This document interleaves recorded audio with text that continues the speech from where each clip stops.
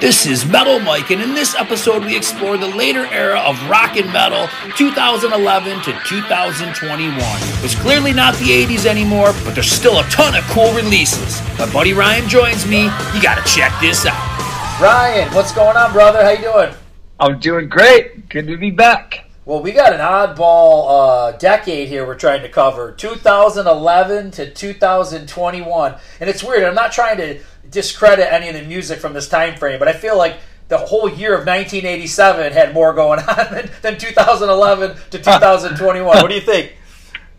Yeah, man. I scraped a bit, and then kind of the levee broke, and I did put together, I think, what would be a kind of a strong list with a really good mix of a couple monsters and a little bit of classic, but some really good new bands that I was pretty stoked to see come out and do a really good, true-to-form job in this decade. Nice. You know, I think for me, I actually pulled out a few that were rare for me. I feel like I'm always going to the same well, but for this one, this is like my oddest list that I've ever done on any of the shows, so I'm excited about it. But yes, I do agree that 87 would probably kill this whole decade. Well, the crazy thing, man, I gotta say, I probably got about 4 different messages within the last 2 weeks, and it's all from people that have like just discovered the podcast. So it's kind of surprising, you know. Like, I guess when you do something for long enough, I mean, people are gonna discover it. But now, like, you know, in case I was ready to like hang it up, I gotta get going. I gotta keep going, man. There's 4 people. There's 4 newcomers, so I gotta keep it going for them. Oh, that's cool. Yeah, I mean, it's hopefully they're catching on, and maybe they're listening to some of the top 10s and 15s and interviews, and they're getting introduced to new music.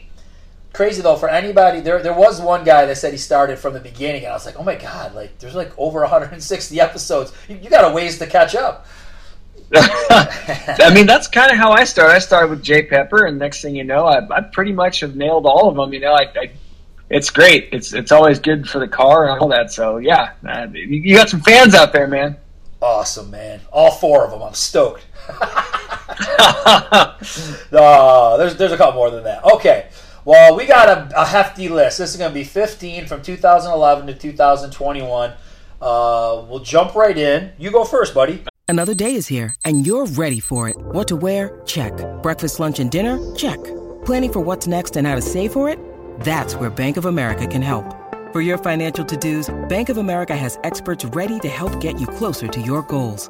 Get started at one of our local financial centers or 24/7 in our mobile banking app. Find a location near you at bankofamerica.com/talktous. What would you like the power to do? Mobile banking requires downloading the app and is only available for select devices. Message and data rates may apply. Bank of America N.A., member FDIC. All right, cool. Well, thank you. Yeah, number 15.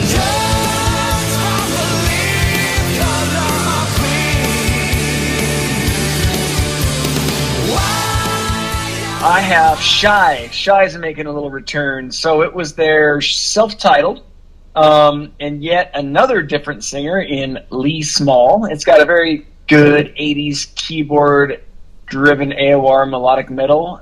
You can't replace Tony Mills, who we both really like. Yep. And I love the Welcome to the Madhouse album that we talked about in 94.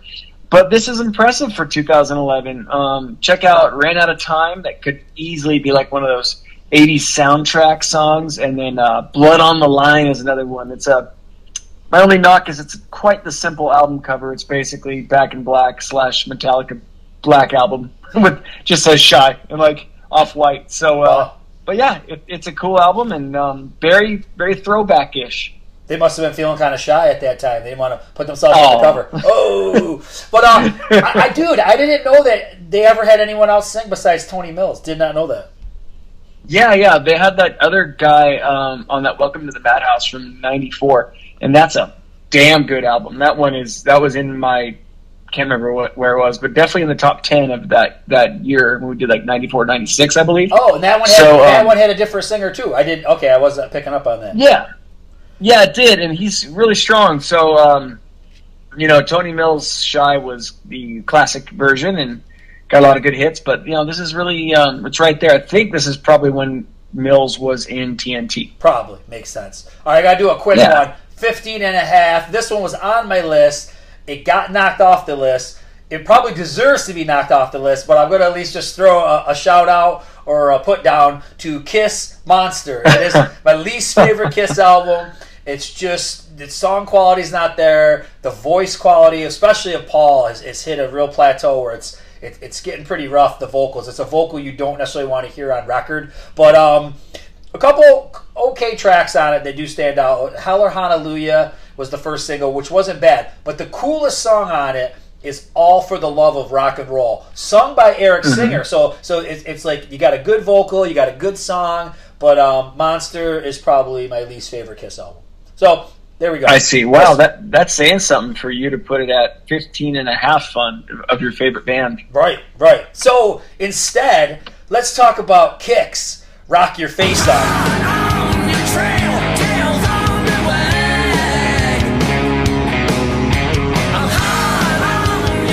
Yeah. This has got great sound, catchy tunes. I've never been huge into Kix, but I really love Blow My Fuse, and I feel like this has a lot of the Blow My Fuse vibe, and it also has a lot of, it almost feels more classic rocky than maybe some of their stuff did in the 80s, but real catchy stuff, man. Tail on the Wag, Wheels in Motion, Rollin' in Honey. It's a fun album. It's good stuff. So if you haven't heard that one, I feel like Steve Whitman, he sounds in prime form. The whole band sounds great, and it's good songs. It's good stuff. Yeah, I like it. I had a major Kix phase, and I still really love it. I do think that Blow My Fuse is still my favorite. Yeah. I'll have to re-engage in this one because I did get, I think it was called Funny Business or something like that in the mid '90s, and then they didn't really do much until this one. So I'll have to get it again and check it out because it's been a while. Yeah, you know what I think too. I'm gonna just throw this out there right now is that what I think, at least in my defense, what I think happened during this era is that there was so much stuff coming out, and this was the era of like streaming and listening to it online. And if like it didn't catch you right off the bat, like it almost, you got lost and you almost went to the next thing. So like you really had to be like playing these things over and over again for them to kind of get stuck into your head. But I do feel like there was albums, because I noticed when I was making my list, I found like there would be an album and I was like, oh yeah, I remember that came out, but I never went back to check it out. You know what I mean? It was just like, I don't know, time is just flying, or you just miss it. I don't know. But so I feel like some of the stuff, it wasn't that it was bad. It just kind of missed my radar. You know what? That's cool that you mentioned that, because in doing the research per album, I would come upon a band and then go on kind of like tangents. And it would be like a member of a band from another classic band, or I would, suggested albums. I'm like, whoa, so it was like an eye-opening decade to study. So yeah. I'm really glad that we're getting into it again. Definitely. What do you got for your next one, brother?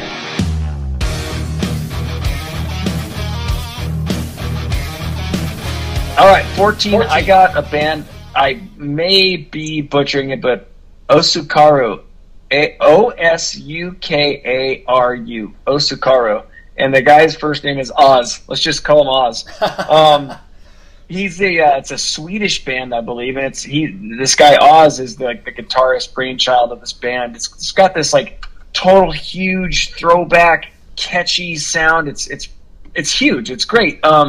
They have a bunch of albums that fit this 10-year stretch, but they get better as they get closer to 2021 and more of up like the big Def Leppard, that band BB Steel, and like Big Winger first two albums, and like up that alley of like really big catchiness.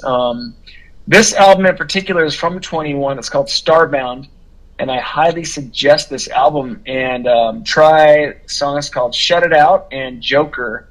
And the only reason this album isn't in my top 5 is I literally just discovered these guys.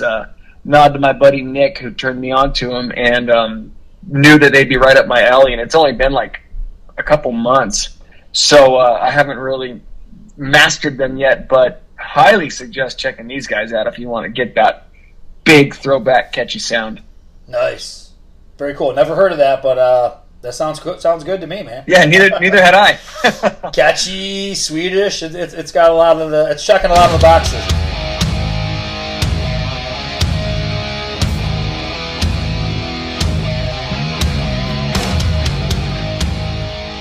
I know.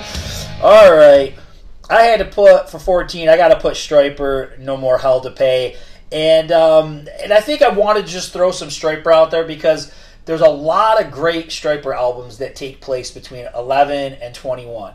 But does anyone really stand out to me more than another? That could be a process of just like too much coming out, not having enough time to digest it, whatever. But when I went back and I revisited No More Hell to Pay, it is really solid. It probably is more of the 80s vibe going on this one. Obviously, the title track's really cool, but there's a couple songs that really stand out to me, and they have for a long time, and that's why I put it on the list. But Water to Wine and Saved by Love, I love those songs. But listen to Water to Wine. It's so 80s. It's super catchy. It's like that fist-pumping type of a song. But you got to give Michael Sweet and Stryper credit because they've really put out some solid output, or some solid albums. But like I said, do they all do it for me? Probably not. But another thing, let's just throw this out there. I feel like this is an era too where like a lot of solid songs, but I don't know if it's complete great albums. You buying that?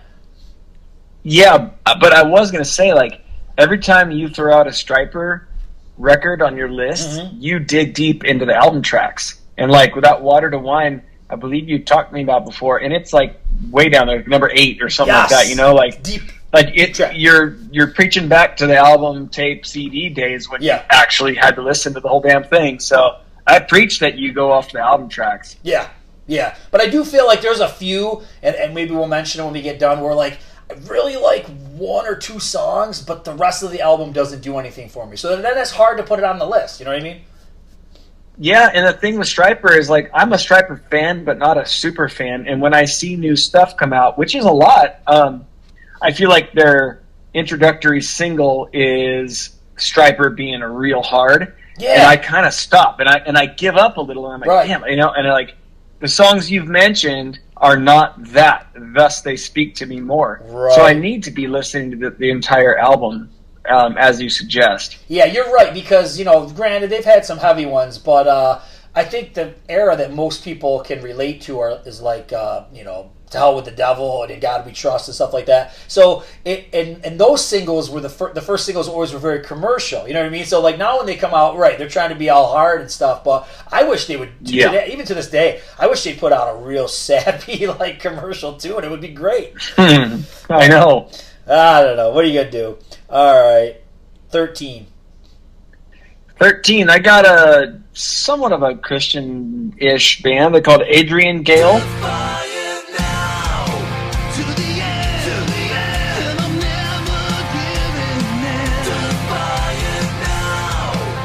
And the Christian relation is that the lead singer is Jamie Rowe from Guardian. Oh, okay. So they have like a ton of albums, like 8 albums in this 10-year phase, and around then.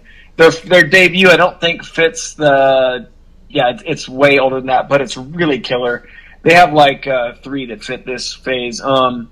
Jamie Rowe is just that like hidden gem guy. If you haven't heard him in Guardian, you're like really missing out, because I don't think anybody can listen to him and think that he has a bad voice. He's like Janie Lane. It's just like, he's just universally killer. Plus, and then doing a little bit of research, I didn't even know that Jamie Rowe was the singer for a band called Tempest. And there's 2 albums, Eye of the Storm and A Coming Storm. And they're from 88, 89 respectively. And I had their tapes from like 20 years ago at the flea market, and I didn't even know it was him. He's a little younger and his voice is higher, but this band really delivered. They're just super melodic hard rock, true to form, big hooks, choruses. And I don't know if you suggest or not suggest, but if these guys are in the Christian category. It's just Jamie Rowe was in a Christian band in Guardian. I just don't know if Adrian Gale is really fitting that one. But anyway, they're great. Check them out. I think they're all on Spotify. And I believe it's one word, Adrian Gale. Cool. Yeah. That's a new one. I haven't heard of that one. Yeah. All right. 13.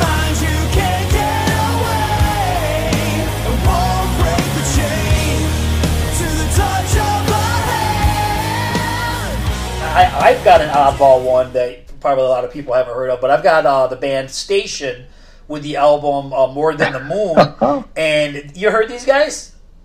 They're my next one. Oh, sweet. So their singer, man, Patrick Kearney, I feel like he's like it's funny you mentioned Janie Lane, because I feel like he's got some characteristics of Janie Lane and Kip Winger in his voice. He kind of goes high. He can be a little screechy, kind of like the way Kip is, a little raspy. But it's so melodic and so catchy. I love the title track, More Than the Moon, Cost of the Sand. That totally just reminds me of Winger. I don't mind. But, yeah, definitely a throwback band doing the 80s thing. And they're younger guys. And it's just cool that there's some young dudes keeping this kind of music alive. So, Station, More Than the Moon. That's killer, dude. I have their 2015 one as the one that stand out for me as number 12. And the vocalist, actually, I have in my notes here, it says he reminds me a lot of the Heaven's Edge singer. Oh, okay, so, yeah. Yeah, I don't know if anybody picked up on that, or if you would pick up on that, but it might be more because it's on that second out, or the, let's see. Oh, yeah, the 2015 album. But I do have More Than the Moon. I said their second album was really great, too. So, anyway, I like the song Dress to Kill and Bitter with the Better. And I thought they were like a really good retro-ish throwback band. So that's pretty cool that we had them back-to-back. That is cool. Very cool. All right, number 12. This is a weird one. It's going to make total sense to anybody who knows my music.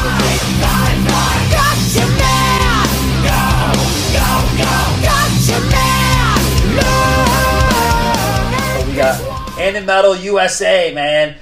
2 albums of anime covers. We got Mike Viscera on lead vocals. We've got Pelletieri on guitar, Sarzo on bass, and I'm not sure. It's either certain albums. One album has Scott Travis, one has John Dete or whatever, who play. I think he was in Testament or something. Who knows? But some killer guys on the drums. And, this is weird. This is probably not for everyone. But I'm good with this kind of stuff, man. They do, like, Dragon Ball Z songs and Gotcha Man and all this kind of stuff. But there's a couple cool things that I want to point out. Could I tell you, like, one song from another or what the 2 albums that they have, they sound... It's all the same kind of stuff. It's just, anime songs done in a metal way. If you like anime, you probably would really go crazy over this. I'm not familiar with all those songs. But a couple cool things that they do is they integrate, like, metal riffs that like Flight of Icarus or the Mob Rules. Like, they'll just bust out something like that and throw it in one of these songs as just like a morsel for you to pick up on your ears. But another cool thing I want to just mention about is Viscera. And I'm a Viscera nut. I've been on a hardcore trip listening to the Loudness Viscera albums over the past couple days. But one cool thing that he's really good at, he did this for the On the Prowl album. They had Japanese lyric songs, and he rewrote them in English, almost even made them into different creations. And I feel like he did the same thing with these songs. These anime songs, I believe, are all in Japanese, and he kind of translated them and did his own thing in English. So this is a little trick that he does off and on in his career. Talked to him about it when he was on the podcast. But yeah, it's just it's a fun album. It's something you ain't going to listen to daily. But just everyone, you might have a nice little happy head banging thing going on when you hear them. So yeah, Metal USA. That's cool. I remember him talking about that. He kind of, off the cuff, very nonchalant, dropped that one when you guys did the interview. Yeah. And I never checked it out. I couldn't pick it out. So I'll have to check this one out. I know that the gaming world is sure lucrative, so hopefully he's taking advantage of that. Yeah, and then he's done some Disney. He did like a Disney metal album. So Viscera just like, he could do all these kind of crazy things and pull it off. So God bless him. Nice, good. Yeah, all right, man. 11. I got Great White in Full Circle from 2017, and I chose this one because it's got Terry Eves from XYZ. Mm-hmm. So he made 2 albums with Great White in this time frame, but I got to say I really like this one a lot more.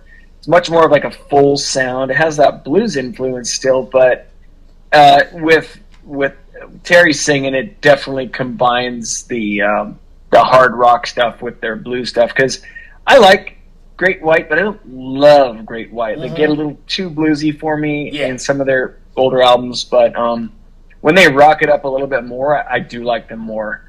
So this one fits. There's a cool song called Big Time, and I actually saw them at the boardwalk. We have a beach boardwalk here in Santa Cruz, and they played that year. I think it was 2017, and it was really cool to see them. So I really like this album, and I thought he fit great. I wish they still had him. Is this the album that he called you out on that you hadn't heard at that time? That's the one. All right. That you felt guilted. You needed to get to know that album, right? I did, yeah. And then since then, I really like it. So nice. That was pretty funny. All right, number 11. I'm smelling a conspiracy, telling lies about me constantly. I had to go with a heavy hitter, Alice Cooper, man, Paranormal. And just want to say this is not his greatest album. It's a lot better than Welcome to My Nightmare 2. I hated Welcome to My Nightmare 2. I don't know why. I just dropped my recording device. No worries. I didn't like that album for some reason. I think I had really high hopes. It was the first album he did back with Bob Ezrin, and I'm like, oh man, Welcome to My Nightmare is so good. And the follow-up was not good. That tends to happen. You know, sequels tend to be worse than the originals for the most part. Right. But there's some cool stuff on here. It's not his greatest album. I think he did way better albums, well, obviously in the 70s and 80s, but I thought Cooper was really hitting his stride in the early 2000s with Brutal Planet and The Eyes of Alice Cooper. But there's some cool songs. Dead Flies, Paranoid Personality. That's the best song on the album. That was the first single. So for that, when I heard that song, I was like, oh my God, this album's going to kick major ass. And it just really didn't. But it's got some solid tracks. Fallen in Love. All these tracks have like different guests. Like that's got the dude from Billy Gibbons from ZZ Top. And it kind of feels like Alice doing a ZZ Top thing. Public Private Breakdown is another cool track. I want to say there's 3 or 4 tracks that he brings back all the surviving members of the original Alice Cooper band. So there's some cool things happening there. Not as good as some of the stuff that came before, but some pretty solid stuff. Well, what was better, this sequel or Operation Mindcrime 2? Oh, definitely Operation Mindcrime 2. I'll be honest, no, that's not as good as Operation Mindcrime, but there's a couple of cool moments. There's some cool, when Dio comes on and he sings the part of Dr. X or whatever, that's pretty cool. Dude, yeah. I actually thought that was pretty cool, that whole follow-up album. Yeah, they did all right with that one. There's a couple misses, but for the most, I can't remember. I'd have to go back and what year was that album? Am I missing that on this list? Probably am, huh? I don't know. No, that was probably like somewhere between 2005 and 2007, I think. Somewhere in that. Yeah, that's when that was. Yep. Okay. All right, little detour there. Okay, we didn't miss that one. All right, good. There we go, 2006. Okay. All right. No, it was the 6? Okay. Hey, look at that. I was just using my brain. I was just guessing. I was right on target. Perfect. Number 10. Metal Instincts. Yep. 10. All right, number 10. So I only have a couple monsters on here. I got Def Leppard. I got Def Leppard's self-titled album from 2015. Oh, nice. And they got some really quality stuff on here in Let's Go and Dangerous, and they really carry the album. They have these very big throwback Def Leppard, it's very Pour Some Sugar on Me. And then they got a song called We Belong, which is really cool because it features all the members singing lead vocals. And after that, it's kind of typical new school Def Leppard, but it's still okay. But I would say the first side of the album really carries it. And then the rest of it I could live without. But I did incorporate it because they gave it a good shot. They tried to give some Hysteria nod on this album, and it worked for a couple of them. And then they kind of treated themselves artistically the rest of the time. But yeah, there's only, like I said, there's 2 or 3 giants on my list. Other than that, it's all kind of out there stuff. But yeah, definitely had to give Leppard the nod at number 10.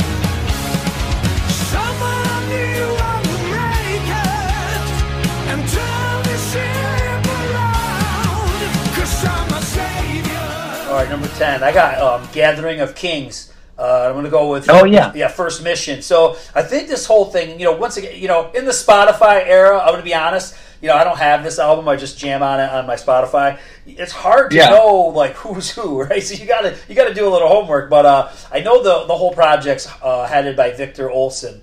And, basically what he's got is he brings in different singers, from all the different bands that play like that Euro metal. I don't think on this one, but I want to say the next album, and there's like 3. They're all good.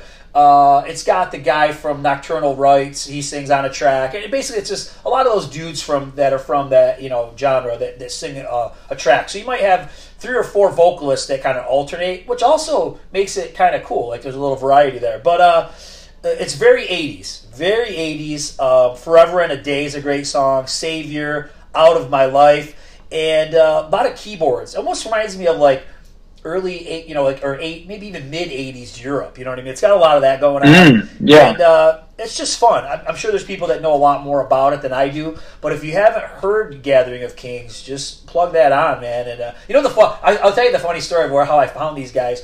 All right, I know this is an old man here, but sometimes it could be on a Saturday or Sunday. I'm a little tired. I put on the Spotify and I take a nap, And that's fine. And I just maybe I have I don't even know what I'm listening to, but you'll wake up to something sometimes that you didn't even select. Like Spotify selected it for you, and I remember waking up to Gathering of Kings. I was like, "Holy shit, this is awesome! What is this?" And then then I went back to it for future naps. No, I'm just kidding. But it was just no, it kind of popped up randomly on my Spotify, and been hooked on it ever since. Gathering of Kings. Hey, it woke you up out of the REM phase, man. You got to say something about it. You got it. Oh my God, we're just cruising up through this thing. Number 9. Number 9, I got a band called Youngblood, and the album's called No Retreat. It's from 2012. So the story behind this album is that they had this album in the can since '89, but I just don't know if I buy that. And maybe it was, maybe it's everyone's dream to have like an album like, oh, we're gonna quote unquote, I have this album that I recorded in '89, but I'm gonna release it in 2000, whatever, just to like basically make an excuse for writing an 80s album in the 2000s. Yeah. But it sounds, it's very 80s-ish sounding, and I could be, it could be a true story, and I could be full of shit. But I don't know. It's too good to be true. It's like, you're running as a Democrat, and then all of a sudden you get elected, and you go, just kidding, I'm a Republican. Yeah. You know what I mean? It's like, it's about like that. So it sounds like a hair metal conspiracy. Exactly. There you go. We could have added that one. But it's a great album. It highlights, got a lot of good highlights. Heat of the Passion, and my favorite song is called Back in My Life. I'd check out the album, and it's very well produced, big album cover. I'd give it a shot. I just don't know if I'm sold on the fact that it's been sitting there for 10 years, 12 years at that point when it was released. So check it out, Youngblood. Yeah, you sometimes you never know with that stuff. Sometimes they're pulling your leg, sometimes they're not. Good marketing ploy. Yeah, right. That'll. This was made in the '80s. Oh, I'm in. Like a star, I'll be with you across the oceans. The wildest Okay. So for number 9, I got Love Killers, self-titled. This has Tony Hartnell on it. It's I believe this is a Frontiers creation. There's a bunch of Swedish dudes that made some music that sounded like TNT. Then Frontiers hires Tony and he sings on it. You know what I mean? I don't think he's super into this album. You know what I mean? I'm just going by some vibes I was getting when I interviewed him. I could probably, now that we're far away from this album, I could probably talk about that at this point without any. And he's back in TNT. He doesn't give a shit. But I don't think. I think there was some. He just wasn't happy with this when it came out for whatever reason. But he wouldn't really get into it. But Hurricane is a great song. It actually sounds like a part 2 of Intuition. Across the Ocean has got a huge chorus. And once again, it's all that kind of music with Tony Hartnell on it. It sounds great. Ball and Chain is another cool song. The whole album's good. You can just sit and listen to it. If you like Tony Hartnell, you like TNT. You don't have Laticro's leads in there, and all the crazy shit that he does. But when Tony Hartnell's doing this kind of stuff, it's definitely going to be good. And you know what else it reminds me of? It kind of reminds me of that Sweet Oblivion stuff that Jeff Tate does. I think this is same type of vibe. You know, like somebody creates something that sounds like the original band the guy was in, and then the guy sings on it. That's the vibe I'm getting. So could be like a manufactured project, but it's a good listen. Shit, I'm gonna check it out. I've never heard it. Oh yeah, you're gonna like that. All right, man. Number 8.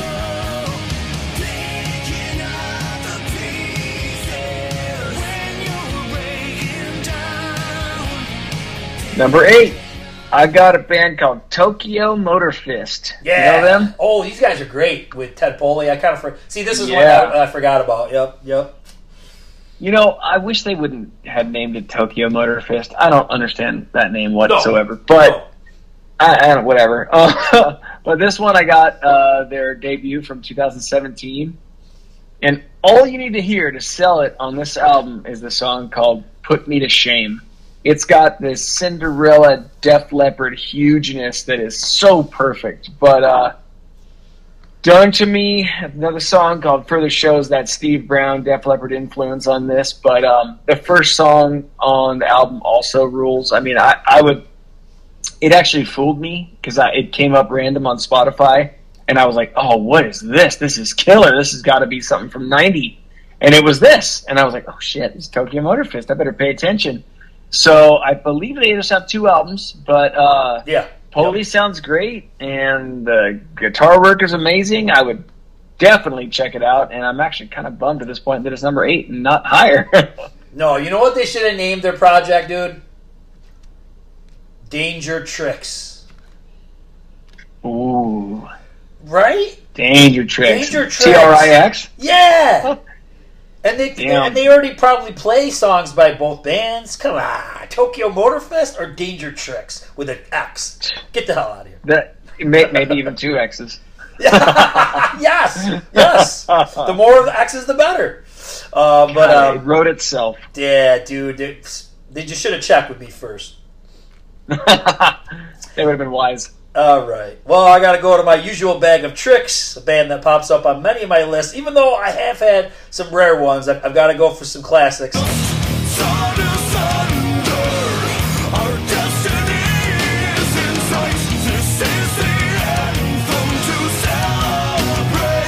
Iced Earth, Dystopia. Oh, nice. All right. This is the first one with Stu Block and on lead vocals. And the vibe that I kind of start to get with Iced Earth here is it almost reminds me of Yngwie, because we always get a different singer after a few albums, it feels like, but then the singer's always good, but he's very similar to a guy that might have been from before. You know, that kind of happens with Yngwie. So Tim Ripper is in his own category, but Stu Block sounds a lot like Matt Barlow, at least when he sings for Iced Earth. So I just was kind of getting the Yngwie vibes. But, this is a typical fare. It kind of goes back between heavy stuff and more of dramatic and acoustical stuff. But I think one of their best songs, and there's no joke, I think this is one of their best songs, is called Anthem.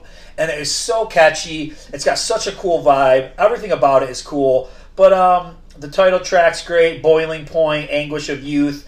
And I think the cool thing that happens with Iced Earth, and this happens on other albums, it's not just this one, it almost sounds like a different band from from one song to another at times. So when they do that acoustical stuff, they almost give off an Alice in Chains vibe. You know, when Alice in Chains does that more of acoustical stuff. But then when they do metal, it's full on, Maiden, Testament, all that kind of shit. So I think it's cool. They have a cool dynamic, but I think for this album there's only 2 dynamics, so it's cool. But it just kind of we got our mellow acoustical dramatic song. Oh, we got a wicked heavy song. But it's a great album, and if anything, just listen to the song Anthem. It carries the album. So nice. Yeah, I definitely had started listening to their whole catalog when you turned me on to them a few podcasts ago. So Sweet. I'll dig deeper into this one. That's what it's all about. We turn each other on to different bands. Hopefully other people, all those fans that listen in South Africa and Singapore, they discover new music. Let's go. All right.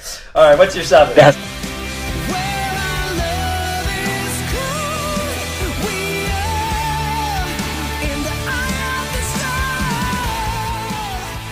right. All right. Number 7. I got the band Heat. So yeah. Is this got Eric on it? Yeah, totally, dude. They got like 4 albums in this era, and 2 live albums, but their first one is that like super pure arena rock, and their second one is more aggressive, and their third is like almost industrial, but their fourth fits the time frame, and it's Heat 2, which I think is like a conscious effort to get back to their first album's roots. And you got Eric Grunwald on vocals, and that guy just freaking kills it. And I wished that the Skid Row album had come out in 21, so I could have incorporated it. That's how much I like that dude. Yeah. So he's a great singer, and he's just such a good showman, and he's so appreciative. He went through he had leukemia, so he's just even more appreciative for life, and he's just a good, seems like a great dude, and he's just so excited to be up on stage with that band. So I really like Heat. They were a new band that came out and actually did it for me, which is rare, like we talked about. But so I'm really stoked on these guys. Cool, man. I do have a lot of respect for him. He sounds great. I'm glad he's in Skid Row. I've stumbled across some Heat in my day. It sounds kind of funny saying it that way, but it sounded really good. I just want to, same thing I've always said. You're getting bombarded with different stuff, and you're scrolling through YouTube or Twitter, and you give something a chance, and then boom, you're on to the next thing. It's kind of like they've created this the whole world, the way the world operates now, with social media, and it's like nobody spends a lot of time on anything. They're just moving on to the next thing, and I feel like music's kind of suffered because of that. Yeah, absolutely. That's why, like, when you, like the Stryper thing, you tell me an album track off a Stryper album, that tells me that you really listened to the whole thing. Yeah. And it helps when you're, like, zoning out, like, if you're, working on the house, driving, doing something like that, and you got something playing in the background. That's when you really let it play versus mindless scrolling like so many do. So, but yeah, this is a catalog that you could really just kind of let play, and you probably won't be disappointed.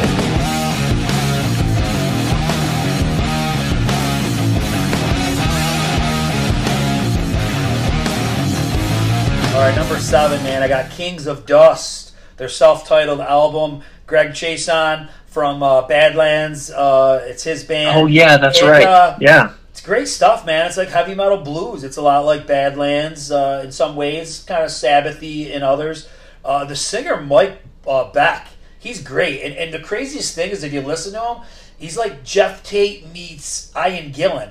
You know what I mean? Like, it is really an oddball mix of a voice. And to even have the Jeff Tate thing going on bluesy rock is weird in itself. But it works. And it takes a little bit for like the hooks to kick in, I feel like, on this album. Like, there's a lot of good jamming going on, and then I feel like you get like midway, and then all of a sudden they've really got the hooks going. You know what I mean? Like an Ocean, My Peace of Mind, Yeah, That's Me. Very cool stuff. Very 70s. Wolves. That's a nice song. That one sounds totally like Badlands. Very heavy.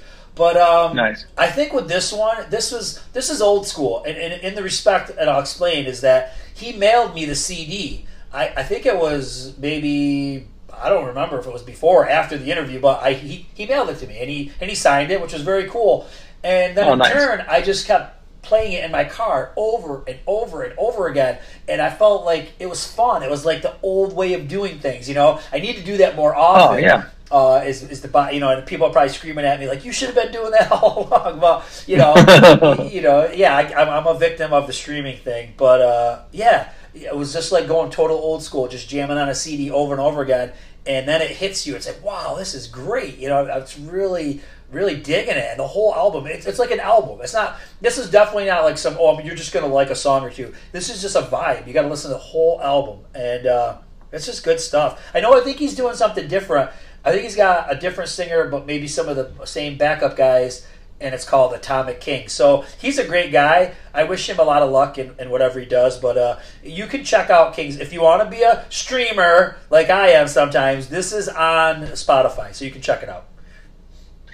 That's good. I remember the interview, and it's from 2020, if I recall, and the album cover was really cool. Yeah, it is. It was kind of cool. like... Yep. It's like a storm like a retro in the desert or something like that. Album cover. Yep. Yeah. I like it a lot. I'll have to check out the album again, though. It's been a while. Yeah. Number 6. Okay, number 6, I got Kane Roberts making his return. Oh, yeah, I forgot. That's right. He had a newer album in this era. Yeah. Yeah, he's got, I think, a couple, but I chose the one called Unsung Radio from 2012. That's like unreleased tracks, right? Yeah, there's like a mixed bag of stuff. So he's got that that song called Reckless. And if you remember that movie Rockstar with Mark Wahlberg, when he went back into the studio after, like, he was kind of over it in the movie, and he started singing the song and he started, like, rapping. And they're like, dude, what are you doing? And he's like, what? This is how you want me to do it. But it's this song called Reckless. And I always was like, whoa, that's a killer song. What is that? And then I listened to Kane Roberts and I was like, oh my God, that's that Mark Wahlberg song from Rockstar. So it's recorded. It's a great song. But a lot of this is from, I don't know if it's re-recorded or what, but it's from his band from 1999 called Phoenix Down. Oh. But it's a lot of really good stuff. And this stuff is more like his first 2 solo albums, which I obviously love. There is like a double disc out there of this with like 30 songs on it. But this one that I've been listening to has like 12 songs or whatever. And they're all really good. So I would give this one a shot for sure. It is streaming, called Unsung Radio. But it's very true to form Kane Roberts' big stuff. Yeah, I remember this album as well, and I got to go back and revisit it because I remember checking it out and enjoying it. But yeah, it missed my radar for this list. Yeah. All right, I'm so stoked to put this next band on my list this high. So number 6.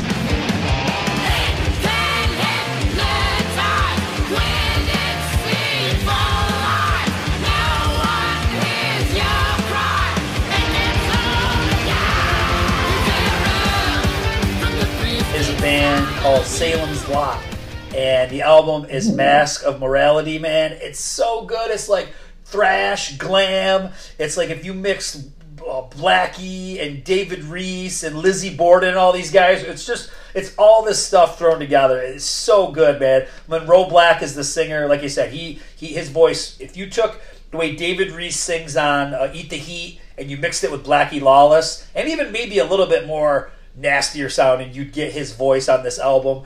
And his brother Jet Black is the guitar player. K Chaos is on bass. He's also a really good lead player. He posts a lot of YouTube videos. You Can't Hide the Beast Inside, such a great song. Royal Desperado, Fatal Attraction. I love this album, man. And if you haven't heard these guys, you gotta jam on them because it's such like old school metal that it's not even funny. The sad thing is I want to say this album was either like, it's like 2017, 18, 19, something like that, and they haven't done anything since. They've really been inactive on social media. I hope by being on the podcast tonight, this will rejuvenate their careers. I don't know if that's going to happen, but I do wish they would come back because they're a great band. Damn, I've never heard of them. Well, I'll be sending you some tracks. All right, I'll check them out. Oh, man, we're cruising. Number 5. Number 5, I got your boys, Pretty Boy Floyd, Public Enemy.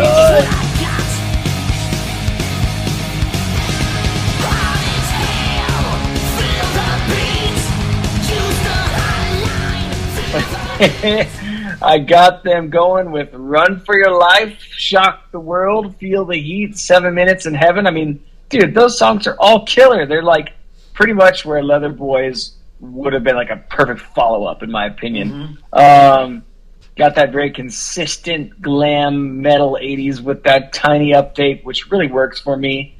I don't want to insult you because I know you guys, you know this way more than I do, but this album is like just awesome. What was it, 2018?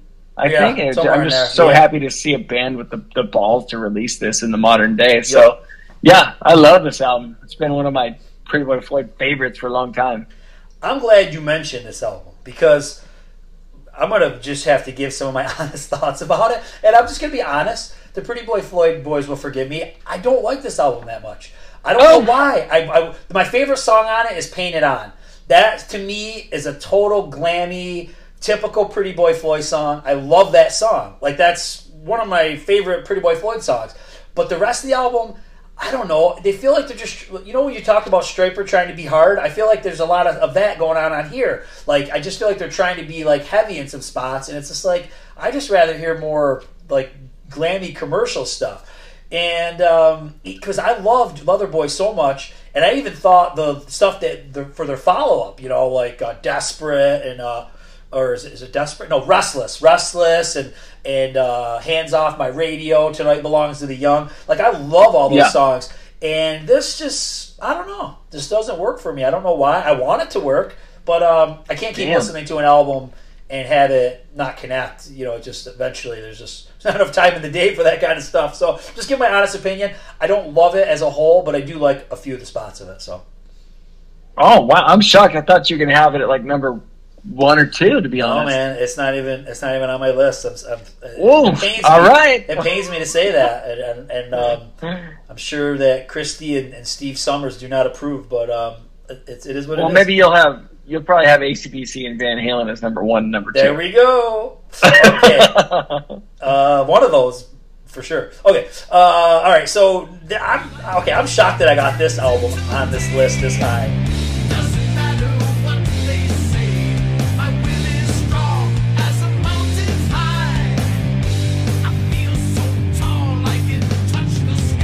And it's Manowar, Lord of Steel. And I guess for me, that bad Manowar is better than most of the shit that came out from 2011 to 2012. Or 2021, excuse me. But Lord of Steel has got some hits and misses. There's some cool stuff that I really like. I love the song Born in a Grave. I love Righteous Glory, Touch the Skies. Very kind of commercially, it reminds me of some of that stuff that like Priest did on Angel of Retribution. It kind of reminds me of that. Expendables kind of fun. I think Joey wanted it to have a song in a Stallone movie, but Stallone didn't use it. So you got a song called Expendables. It didn't make the movie.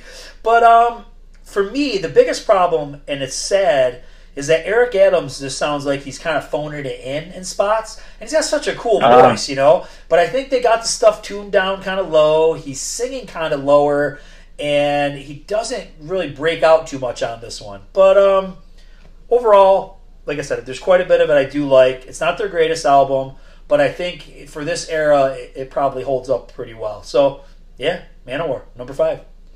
All right. Is this where did this rank in your Manowar top 10 or whatever you guys did that on your I think list? we ranked the whole catalog, and this was like second to last. So this just shows you, it ain't my favorite Manowar album by any stretch of the imagination. But I didn't put it as their worst. No. Got it. All right, number 4.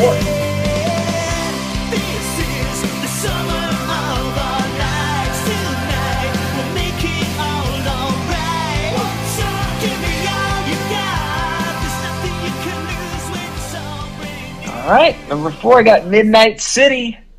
It's not too often I get reeled in by a new glam band, but these dudes really hooked me. Yes, awesome. I know Rob is a great friend to the podcast, and he's a total true rocker. I love his adoration for Danger Danger and his no apologies for all things glam. He's got his Tiger Tails ties, and just like that endless love for the genre. And I really dig their self-titled debut in 2017. So far, their new album sounds like it's going to be a great one too. So, Midnight City, it's like I said, it's rare to hook me on something new, but dude, they really deliver. This is another one where I'm feeling shame that I don't have a Midnight City album. Forgive me, Rob. I love you. No, I just, I feel bad that I do like their stuff. It's just, I feel like there's just a big problem with what we did here too, is that like we're trying to cover 10 years with 15 albums, and there's something that's just going to miss your radar when you're putting the list together. But I think if I could do it all over again, I probably would have put maybe the second one, either the first one or the second one. But I do enjoy myself some Midnight City. Yes. Right on. All right, number 4. Also very happy to put this band on my list.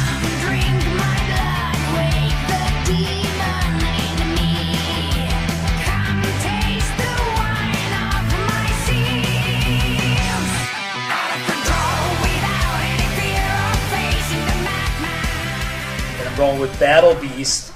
self-titled album, man. We got power Euro metal, right? But it's also mixed with, like, if you mixed old Accept and Wasp and Manowar and Priest. So you got that typical Euro metal mixed with some of, like, our stuff that we're very familiar with from the 80s. I love this album. And this is the first album they did with their singer, Nora. They've always had a female vocalist, but she's been the vocalist ever since this album on. And what's cool about this album, I feel like her voice is softened up on later releases, but there's certain songs, it's just so gnarly. And it's like, how could this be a girl singing? Like, it's so, like I said, it just reminds me of the way Udo sings. It's just gnarly, you know, it's sick. Really? But it's very 80s, very hooky in a lot of spots. Out on the Streets is such a great song. Over the Top. You got to check out Over the Top, man. If it was done earlier in time, they had a time machine, it could have been in the Stallone movie Over the Top. And maybe it is about the movie Over the Top. I have no idea. They just keep going, Over the Top. So that just reminds me of, like, stuff. Into the Heart of Danger, Black Ninja. And there's other albums that are after this, like the Bringer of Pain album is really good. But instead of just putting all this stuff, you know, every one of their albums on the list, this is the one that hooked me. Still think it's their best album. And I do think they lost a little bit. The guy, their main writer left, I think, the album after this one, Anton. And he does the band Beast in Black. Have you ever heard of Beast in Black? So he was in Battle Beast. So most of his stuff is very 80s vibe as well. But yeah, if you like Judas Priest, Manowar, Accept, and then you like Euro, you know, power Euro metal, modern stuff that's going on today. It's all kind of put in a blender, and it's great, man. Battle Beast. Damn, I have to check him out. I've never listened to him, so I'll check out that debut album. Golden. All right, number 3.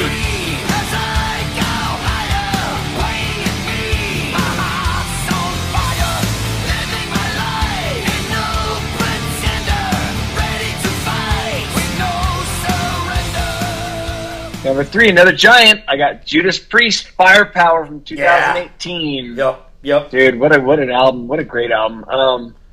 Evil Never Dies. I mean, that ripping opening riff and that sneaky Priest pre-chorus that absolutely sneaks up on you from that catchy mid-80s corner of Halford's brain. I mean, like, it's one of those things where you go, wait, what? Like, you're gonna incorporate some, like, almost pop metal into this pre-chorus of this hard rock metal song? This is perfect. Like, it just sneaks up on you, and Halford seems to do that all the time.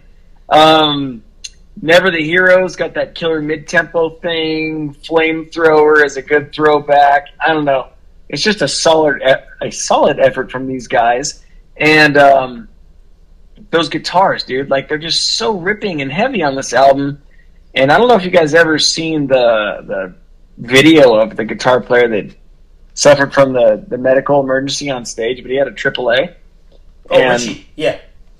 Yeah, I mean, that, if you're not in the medical field, that's like the kiss of death. Like, if that happens, you dead. Like, AAA, you're dead in like 30 seconds. You bleed, that's your aorta bursting, which is your entire blood supply to your entire system.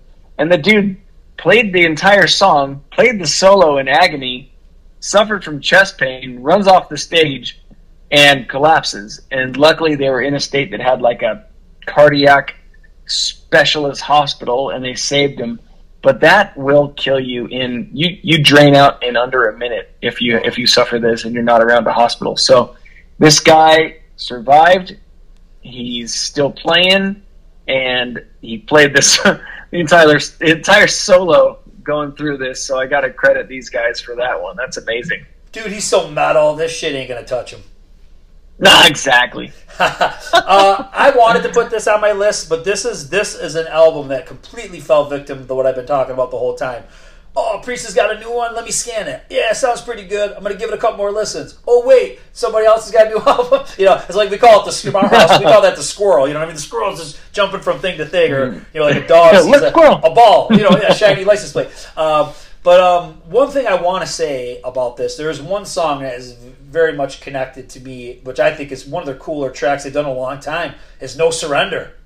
That's a great song. So catchy. I just wish they'd write more songs like that. They're always...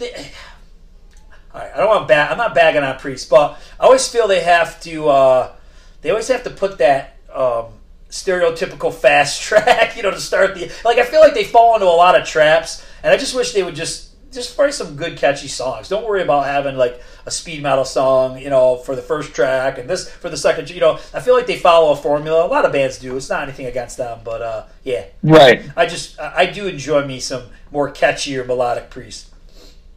Oh, yeah, well, hence the fact that Turbo was, like, almost my number one in '86 when we did that one, but when you got a song called Locked In and Private Property and Parental Guidance, Yeah. like, those are my Priest. I have Same. no shame in saying that those are perfect Priest songs. Yep, I'm with you.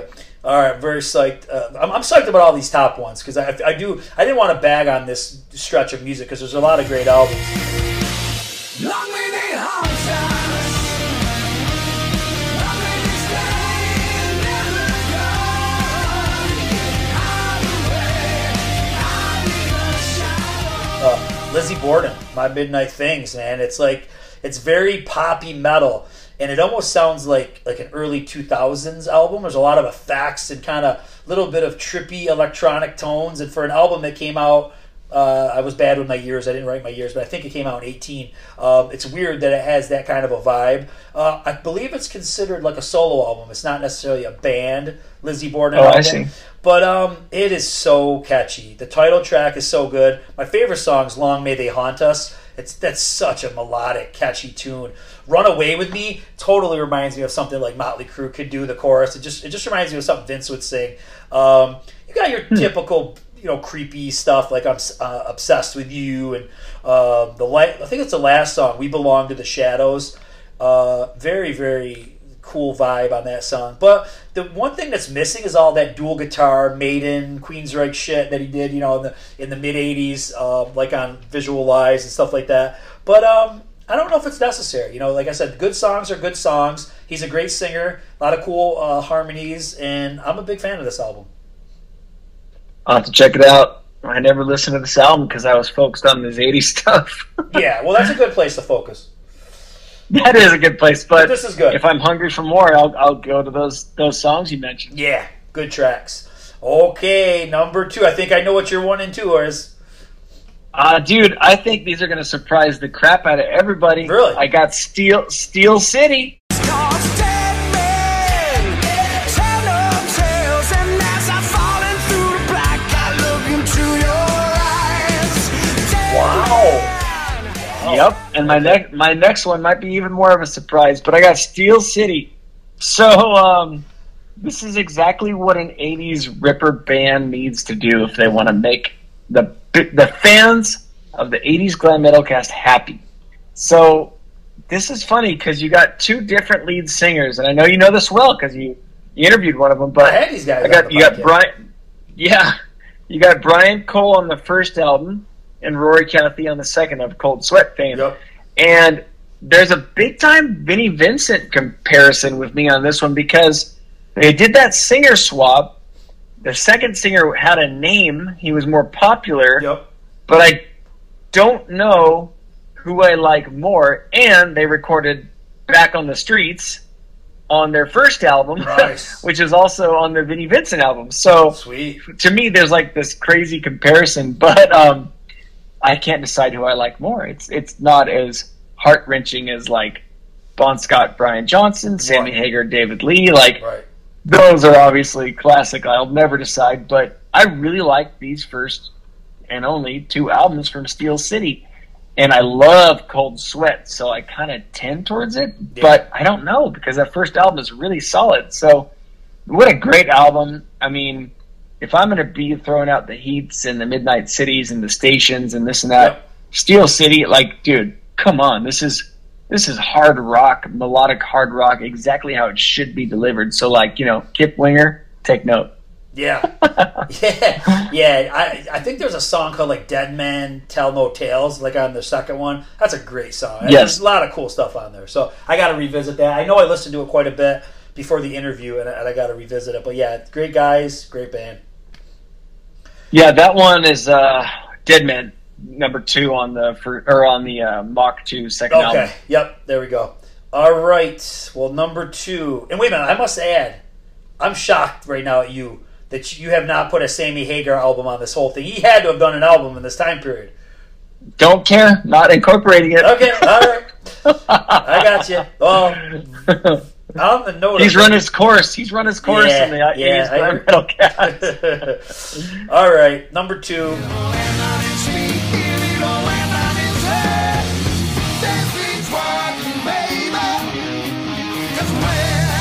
Van Halen, Different Kind of Truth, man. Ooh, wow! I love this album. You know, I'm not like your biggest Van Halen fan on the planet, but when Van Halen is hitting it and it's sounding good to me, I'm in, man.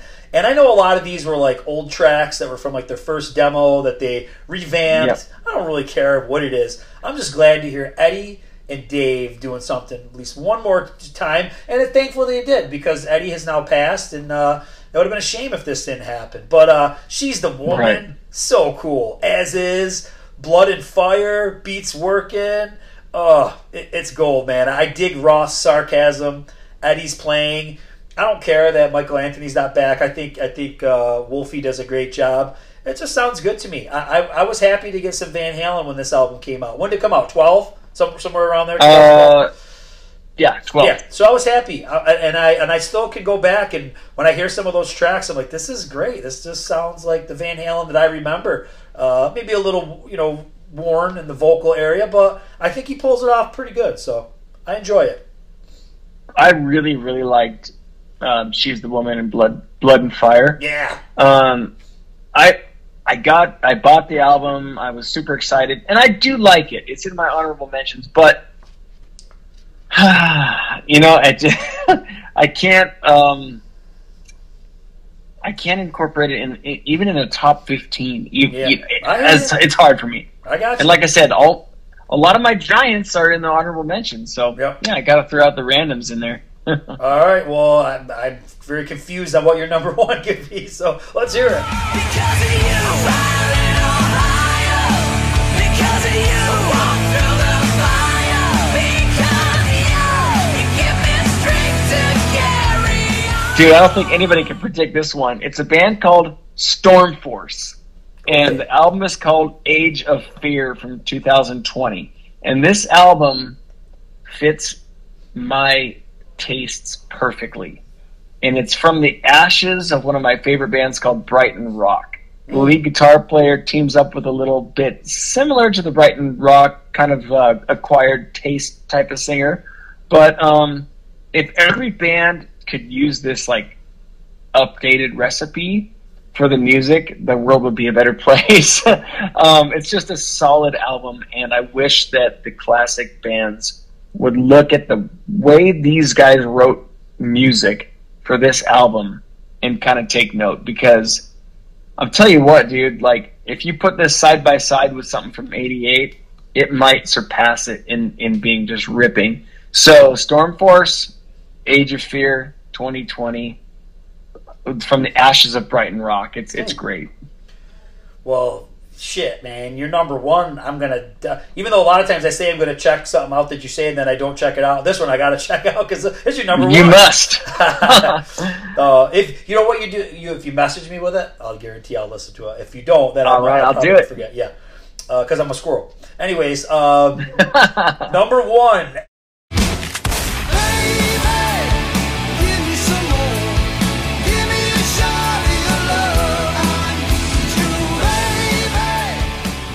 Angel, Risen.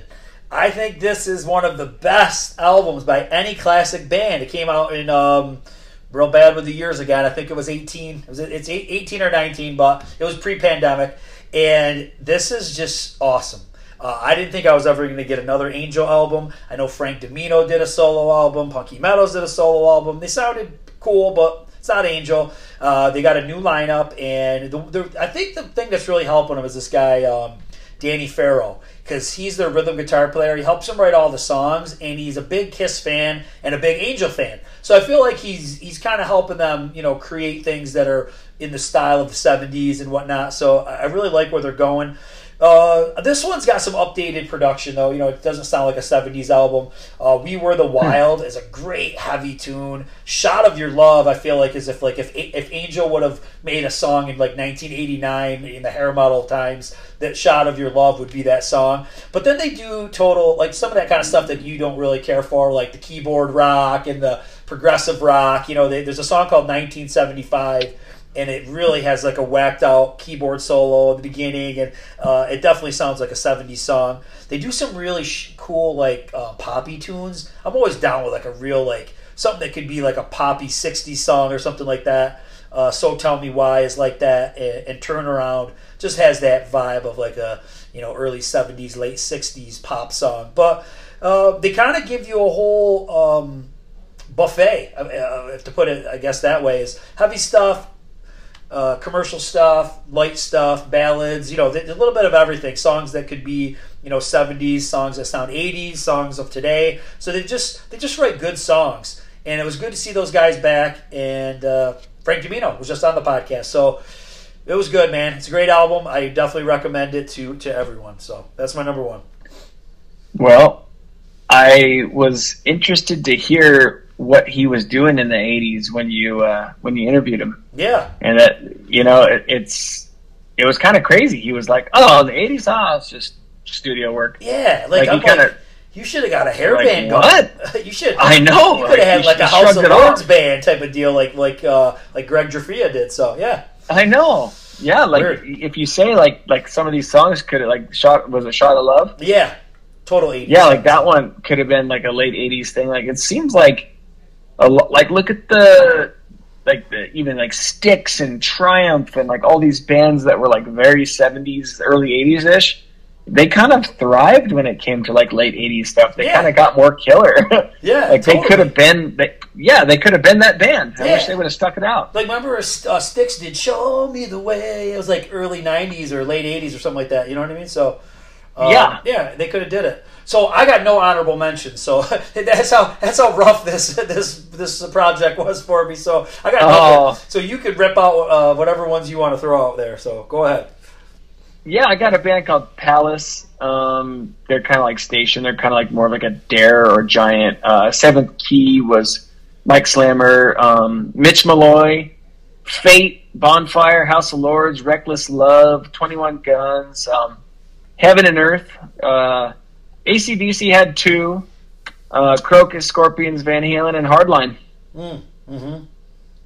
So that's all for the honorable mentions, but you know, there's my Giants were in the honorable mention. There was a couple, you know, Priest and Def Leppard and whatnot, but other than that, it was just a lot of good random stuff that came out. Yeah, I like this one because it's got a couple oddballs that maybe, you know, people just haven't heard. I feel like when you're throwing out Scorpions or you're throwing out Kiss, and you know, people are pretty familiar with most of their output, but throwing out some of those more unknown bands, hopefully people would dig them. You know, I'm excited about this one.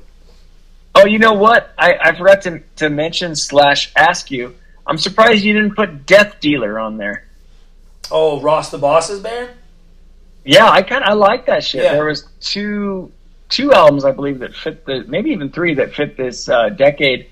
The first one and the second one had different lead singers. But yeah, I'm surprised you didn't have it on there. I like that. That's a good band, I thought. I even like the Ross the Boss stuff. So, like I said, I feel like it was just such a large area of time that, you know, some people just got lost in the mix. So if you've been on the podcast and I didn't put your album on here, please don't get offended. It was nothing personal. Except your Pretty Boy Floyd. That was personal. No, I'm just kidding. Nice. Oh, boy. All right, man. Well, this was cool. This is a fun one. Yeah, this was good. All right, bro. Well, it was good talking to you. Same here, man. Well, that was a fun one. Hope you enjoyed it. Rock on.